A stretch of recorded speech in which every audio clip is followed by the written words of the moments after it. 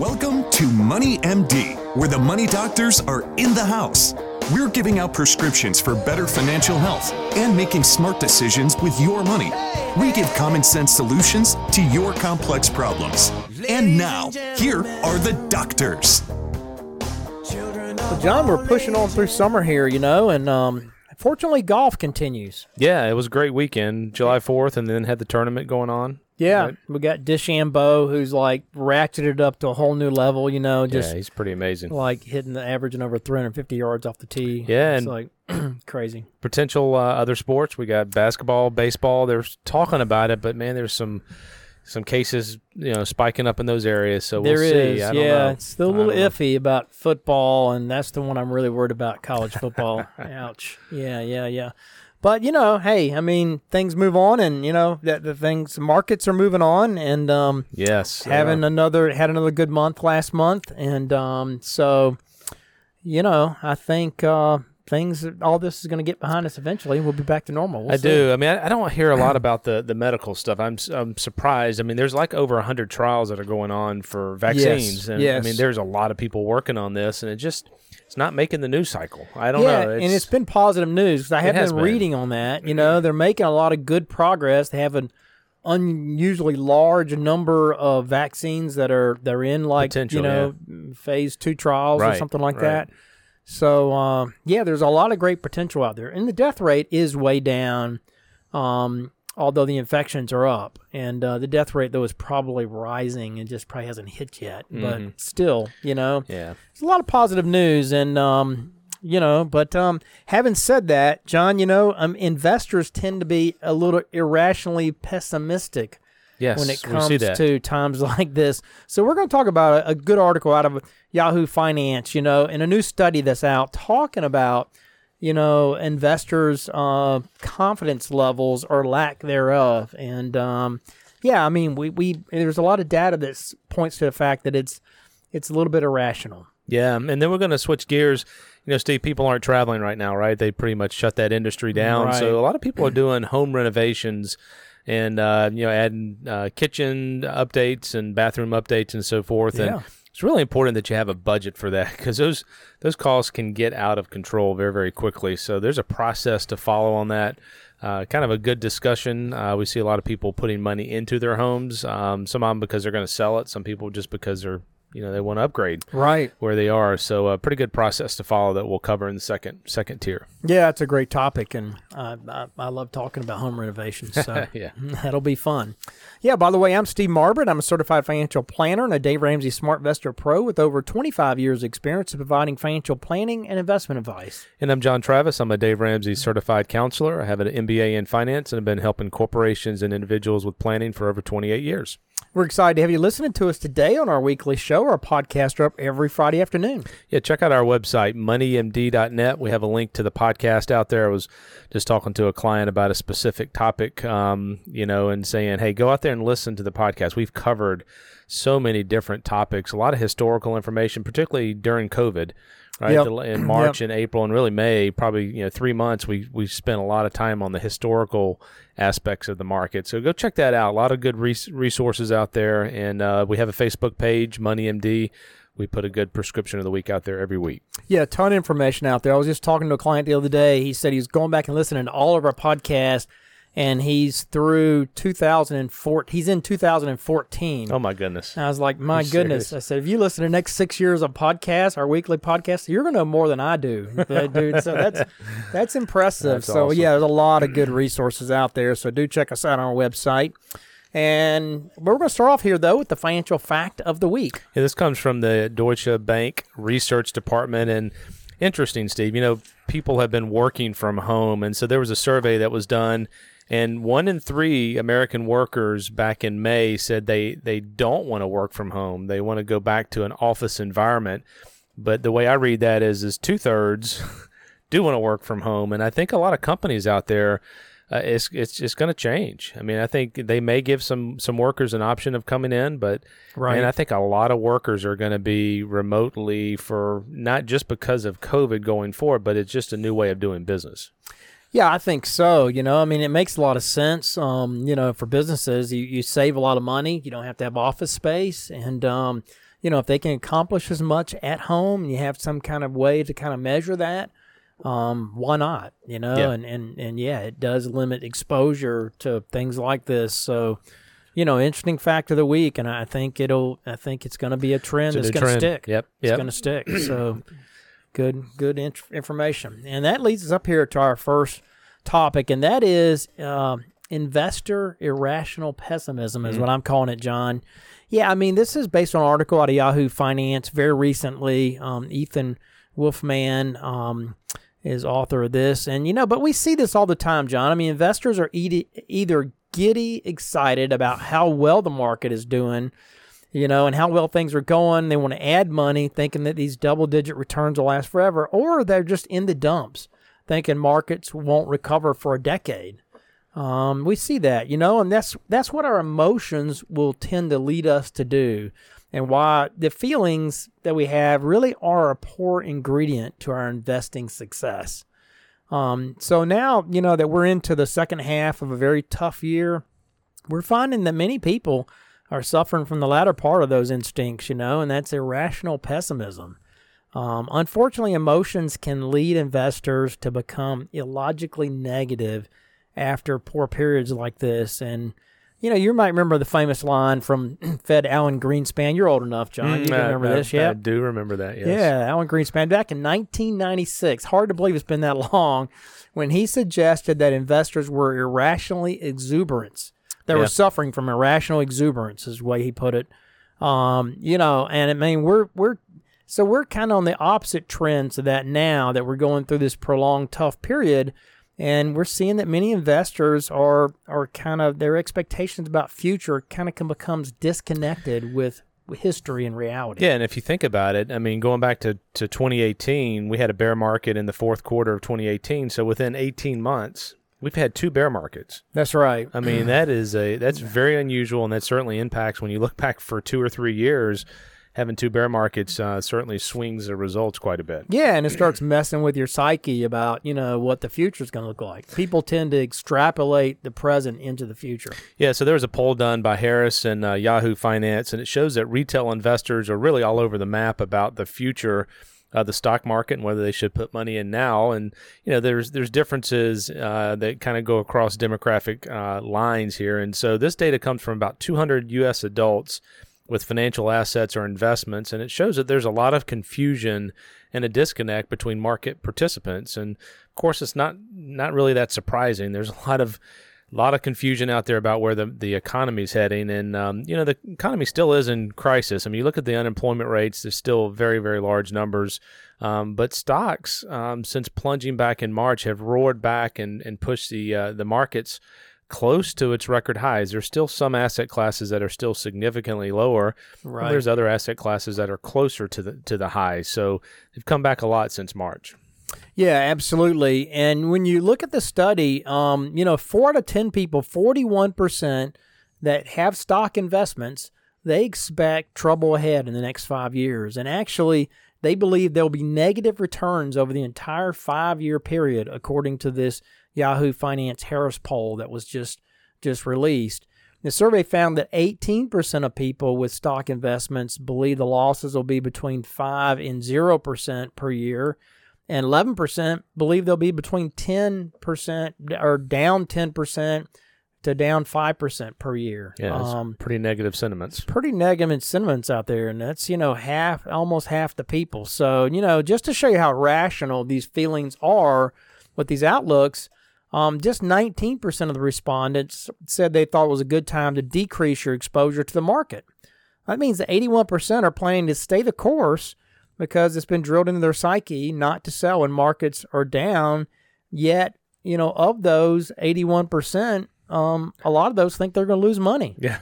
So it really doesn't make any sense. Furthermore, I mean, since these numbers come from people that are still holding stock investments, this bearish sentiment doesn't even include those people who have already decided to ditch their stocks, for cash, and at some point during the crisis jumped out of the market. So, Yeah, I mean, there's a lot of bearish sentiment out there about the future of the stock market. Yeah, and that's a lot of bears who think the returns will be negative for half a decade. I mean, that's a long time. And interestingly, though, over half the survey respondents believe investment results will be modestly positive in the next 5 years. So you've got a segment that's saying, hey, it's going to be negative. You've got the other segment that says, hey, there's going to be some gains. The bull-bear sentiment showed interesting differences when it started talking about age groups. So people that were younger, between 35 and 44, proved especially bullish compared to other groups. 67% of them said it was a good time to invest, with just 9% indicating that you should get out. And the most aggressive group, obviously, is the young folks, 18 to 34. Yeah. And 32% think it's a good time to increase exposure to stocks. So, it's age and probably gender-related as well as you go through these studies. Well, yeah, speaking of gender, you're exactly right. It is gender-related because men are thinking about the market far more aggressively than women are. 41% of men say that it's a good time to increase their holdings in the stock market compared to just 21% of women. Of course, both those numbers are kind of bearish, right? Mm-hmm. I mean, it's less than half. So, but the Harris Poll's CEO, Will Johnson, he kind of offered an explanation for this gender disconnect, noting that women, have been hit far differently than men when it comes to job losses during this pandemic. He says, we may all be in this together, but the recession isn't hitting all of us equally. A greater percentage of women are losing their jobs through layoffs or furloughs than men are. And one key reason is that women disproportionately work in sectors that were shut down by the pandemic, such as retail, hospitality, and education. So that kind of makes sense. Mm-hmm. So this gender carryover does continue when it comes to people, whether people feel confident about hitting their investment goals, with 32% of men saying they're very confident compared to just 4% of women. So almost none of the women think they're going to hit their investment goals, and about a third of men. So still there's a lot of negative out there, even among the men, but almost none of the women think that they're going to hit their goals. So this confidence gap, though, it narrows when respondents are asked whether they were fairly confident about reaching their goals. 60% of men said they're fairly confident compared to only 47% of women. Age-wise, that makes a difference as well. People 55 or older were more likely to report confidence in achieving their goals than were the younger folks. Yeah, so when you go back and look at the numbers, just to kind of summarize here, it really does illustrate how irrational some of that thinking is. And so if you remember, 41% of investors expect negative returns in the market over the next 5 years, and 51% predict returns will be modestly positive, less than 5% a year down to zero. But when you look at history, this is where they're, looking at history, it doesn't predict the future, but just understanding a little bit can put this in perspective. Right. There's only a 12% chance based on historical numbers that the S&P 500 would have a negative return over any 5-year period, and it's much less when you follow it, a bear market, right? Right. So, in fact, the average 5-year return coming out of a bear market has been above average, with almost a 12% return per year. So, the numbers just don't jive. I mean, we don't know what's going to happen over the next 5 years, but history says it's a very low chance of it. Yeah, in fact, it's a higher chance that you have above average returns when you're coming out of a recession like this. So it's total disconnect with history. But you understand. I mean, there's no doubt the economy has been battered by this pandemic and this shutdown. And I think we can all agree that the overall pandemic is temporary, though. And once it's over, there's no reason the economy shouldn't get back well on its way to recovery. Of course, there's a lot of uncertainty about when that will be. But we haven't heard any analysts yet really talking about years for this in the end of this pandemic, at this point. And, if it ends next year for good, the pandemic does, then, why wouldn't we see a return to growth in 2021? It kind of, it stands the reason that we would. So if you look at the last 12 recessions over the past 80 years, the S&P 500 has never returned less than 25% total return over the next 5 years. It averaged 120% gain over those 12 periods following in the next 5 years following the recession. So in fact, there were no 3-year periods that were negative coming off of a recession, and only 2 periods saw a negative 1-year return come out of the 12, 2 out of the 12 coming off a recession. So historically, markets have clearly done above average in the years following recession, and it makes perfect sense. I mean, when you go through a recession, you lose almost an entire year on average where the market, drops. It makes nothing before recovering. And since we know, the long-term average of the stock market has been around 10% a year, then you logically would expect the market to be it would make up for that lost time and would have above average returns coming out of a recession. Also, the economy typically grows the strongest coming off a recession where there's been some pent-up demand. So, logic does stand. Yeah, and so, as you look at this, there's really no logical reason to expect a prolonged weak period in the markets coming off this recession. I mean, it's a fact. The economy certainly has been hurt, and it will take some time to recover, but markets historically have recovered, and they've moved on to healthy gains coming off of recessions, and we don't know if it's going to play out the same way this time, but historically, that's the way it's played out. That's right. Yeah, I mean, past performance, certainly no guarantee of future results, but at the same time, this is history, So, yeah, I mean, the moral here is, following your instincts will rarely lead you to make wise choices with your investments. In fact, they often lead you to irrational behavior and decreases your returns. However, the opposite can be true if you follow a prudent investment process that is separated from your emotions. I mean, for instance, through our discipline process, we rebalanced most accounts back in March, which was near the market bottom so far. And, we moved more money into stocks as a result when we did that rebalancing. And the early results are demonstrating, that historically, if you do that, as it has shown so far this time, rebalancing does improve returns over time historically and enhances the recovery often. So, this is precisely what research shows you should be doing in down markets, yet your emotions are rarely going to lead you to buy more stocks in a down market. That's why you can't follow your emotions. You have to have a disciplined process. And that's why it's critical in years like this that you lay aside your feelings, stick with your discipline, proven strategy, focus on your long term. That's really the moral of the story here. So that is that, and that leads us up here to our question of the week. So see how much you learned last week, Steve. How much is too much to spend on a pet? How much is too much to spend on a pet? Yes, I want to hear your answer on this. I'd really say excited. As much as you have, John, you would never want to spend. I mean, you could spend all, well. But how about a budget? A budget is a good thing to have. Put a budget out there, and there's different levels for different people. We're animal lovers. We would probably spend a very large amount because boomers are our life right now. But there would be a cap. I mean, obviously they came back and said you should definitely have a budget. Yeah, if there's it depends also on the quality of life and so forth. So there's not a right answer to that, right? It's different for everybody. It's not. For you got to prioritize it. I mean, if it's could be like $50 for you, something like that. Well, thousands, John. I mean, come on. I'm a pet lover. We got KJ from the pound. Actually, it was a stray cat. Yeah. So we didn't pay anything for it. Took a cat off the street. That was nice. It was. And then we had to go get her, taken care of, obviously, and all that. But yeah, so it's a great question. You do have to have a budget. That's the key, but everybody has different priorities, and you just got to prioritize everything. So if you know how much money you have, how much coming in, how much you spend on everything, then you can prioritize whether you want to go have a golf budget, or whether you want to have a pet budget, go to the mountains often, or whether you want to, own a pet, or if you got enough money, I guess you can do it all. Yeah, right.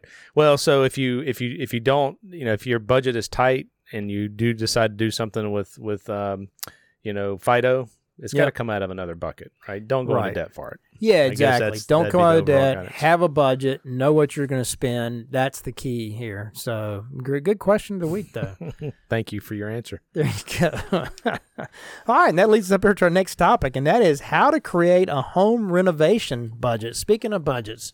Yeah, this is interesting. This comes from the Ramsey organization, and, depending on the type of room you renovate, I didn't really realize these numbers here, and obviously where you live and how confident you are with the hammer. The cost could be between $10 and $60 per square foot. So that's kind of the the estimated cost, pretty wide range. But keep in mind, many factors make up the cost of a home renovation: room size, type of work needed, cost of materials, how big the project is.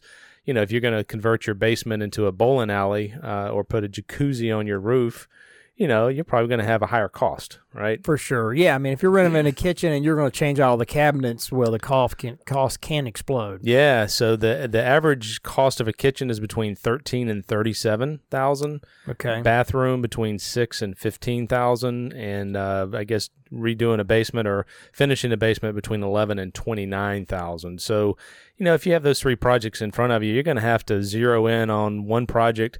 More than likely it takes priority and put the other ones on hold. So the smartest way to create a home renovation budget is to really just lay those out, get some bids for each one of the individual projects, and then rank them according to the priority, and start a detailed budget for the project that you want done first. But there's another big question there, right? How are you going to pay for it? How are you going to pay for it? That's the question. Yeah, and if you want to be smart about paying for your home renovation project, cash really is the only way to go. I mean, sure, you've heard of all the, financing options, how you can get into debt doing the home renovation, like a home equity loan or a home equity line of credit, HELOC. But debt is not a good idea, and renovations aren't worth borrowing, on what you already own, which is your home, and your equity, and then pay it back plus interest. It's just not worth that. So you need to stay out of debt when you do the home renovation. And if you currently have consumer debt, you're better off focusing on paying that off first and saving up an emergency fund, 3 to 6 months of expenses before you tackle the renovation. I mean, then you can take the amount, that you were paying to your emergency fund and start using it to save for the renovation projects. So, you'll save yourself so many headaches by paying for cash, not to mention, your home renovations will feel like a blessing instead of a curse. So take control of your monthly spending, save cash for the renovations, and you can do it faster if you have a budget, right? And you can download a lot of free budget apps out there, like, mint.com you can use, EveryDollar, Dave Ramsey's app. So a lot of ways, but you need to create a budget and you need to save the money ahead of time.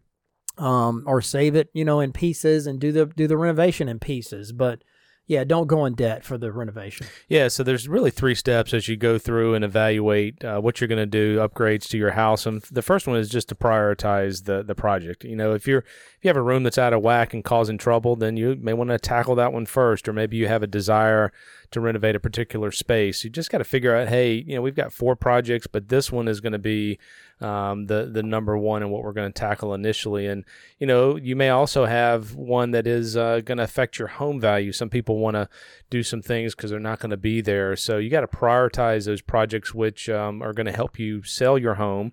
And this is interesting. Projects like new roofing and new wood flooring earn renovators 6 to 7% more at resale than spent on other projects. So new roofing was actually the highest one. Yeah, positive return. Yeah, helped you close a sale. So it's not real fun to do roofing. Can't really enjoy that, but it does help you sell the home and maybe for a little bit more. Another one here that you have to look at is maybe you're going to do a renovation for enjoyment. And, whether it earns, back the full amount or not is not the really reason why you're doing it. So some people do kitchens or closet renovations, Steve. I didn't know a closet would be that exciting to renovate. I don't know. No, it doesn't get me real excited, but but yeah, I could see that though. It does. It would be nice to have a place to put everything. But you can't expand the closet. You could put shelving and so forth. You could bust out a wall and make, something else smaller in your house. So the kitchen and closet were they scored the 2 highest, that people were happy with. So okay, yeah, interesting. I wouldn't have that on my list. Kitchen maybe, bathroom maybe, but. Yeah, I redid all the bathrooms in our house. So the old bathrooms, we have, some older bathrooms, and I redid those myself. And that, every time I go in there, I'm like, man, this looks so great, and it's been years now. Is that the one that was leaking? No, this is a different bathroom. Okay. I had 3 old bathrooms in the house. You had a pipe that busted or something. I did. That was a newer addition we did, Gotcha. But I'm just, it was definitely very pleasing, particularly if you do a lot of work yourself. And that's where I come in. I really think, you can do a lot of this yourself and you can save a ton of money, on the bathrooms. So And that comes down to estimating the cost. You really have to do that. That's a big step here. So pull out the calculator. And it's kind of fun to get into this. Now that you've decided which renovation to do first, you need to break down the cost for everything that goes into the project, including the labor, the materials, everything that you need. And this will take some research. So get a cup of coffee, and get online, do your research. Keep in mind, you won't be able to get an exact cost until you talk to contractors about some of this, but digging in online will give you ballpark figures where you can be realistic about, what it's going to take to get it done and what your budget will need to be. This will give you a better idea of how far your money goes in your renovation project so that you can prioritize things. And it can also show you how to cut back cost in some areas and areas that you can splurge in. I mean, for example, you could, skip the new flooring. You could use that money for the fancy marble countertops instead. So you need to have a good estimate. Good cost estimate. And once you have that, go and get 3 contractor bids.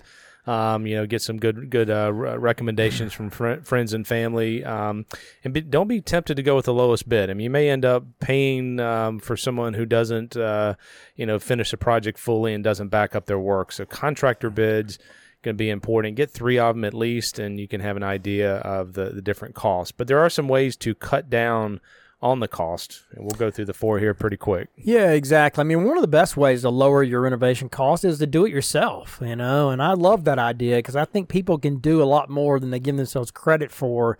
It's really not that hard, and there's so many good online tools, videos you can watch, YouTube, that show you how to do just about everything. But more than a third of homeowners actually did the entire renovation project themselves, according to this study. And now, if you're not comfortable handling all the parts yourself, you could still knock off some of the cost by doing maybe some of the task yourself, like doing the flooring. Whenever we did an addition, I did all the flooring in our addition.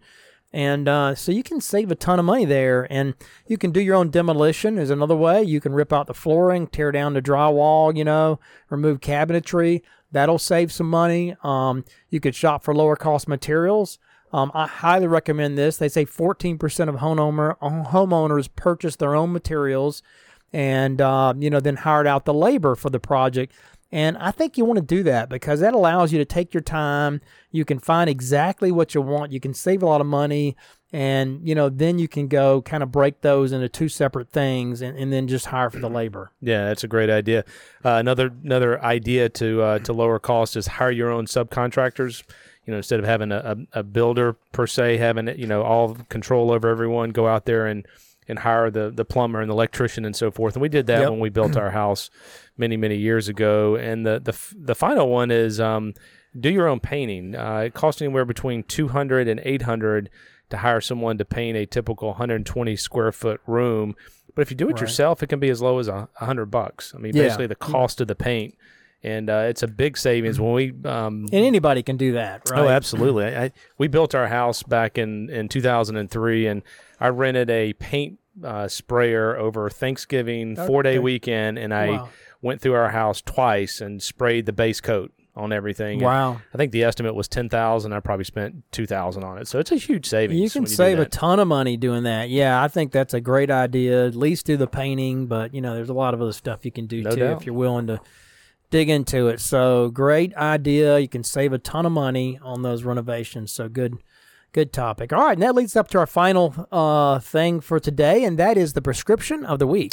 Yeah, this has to do with stock market, financial history, and so forth. And it's don't let your mistakes in the past prevent you from making healthy decisions now. And that first topic we had about emotions, this is very emotional. And one of the values that an advisor can add to your situation is kind of help you, talk you off the ledge. Right. And give you some perspective and some things to think about, some things to go read and so forth. So we do have people that we work with that have, really struggled in 2008.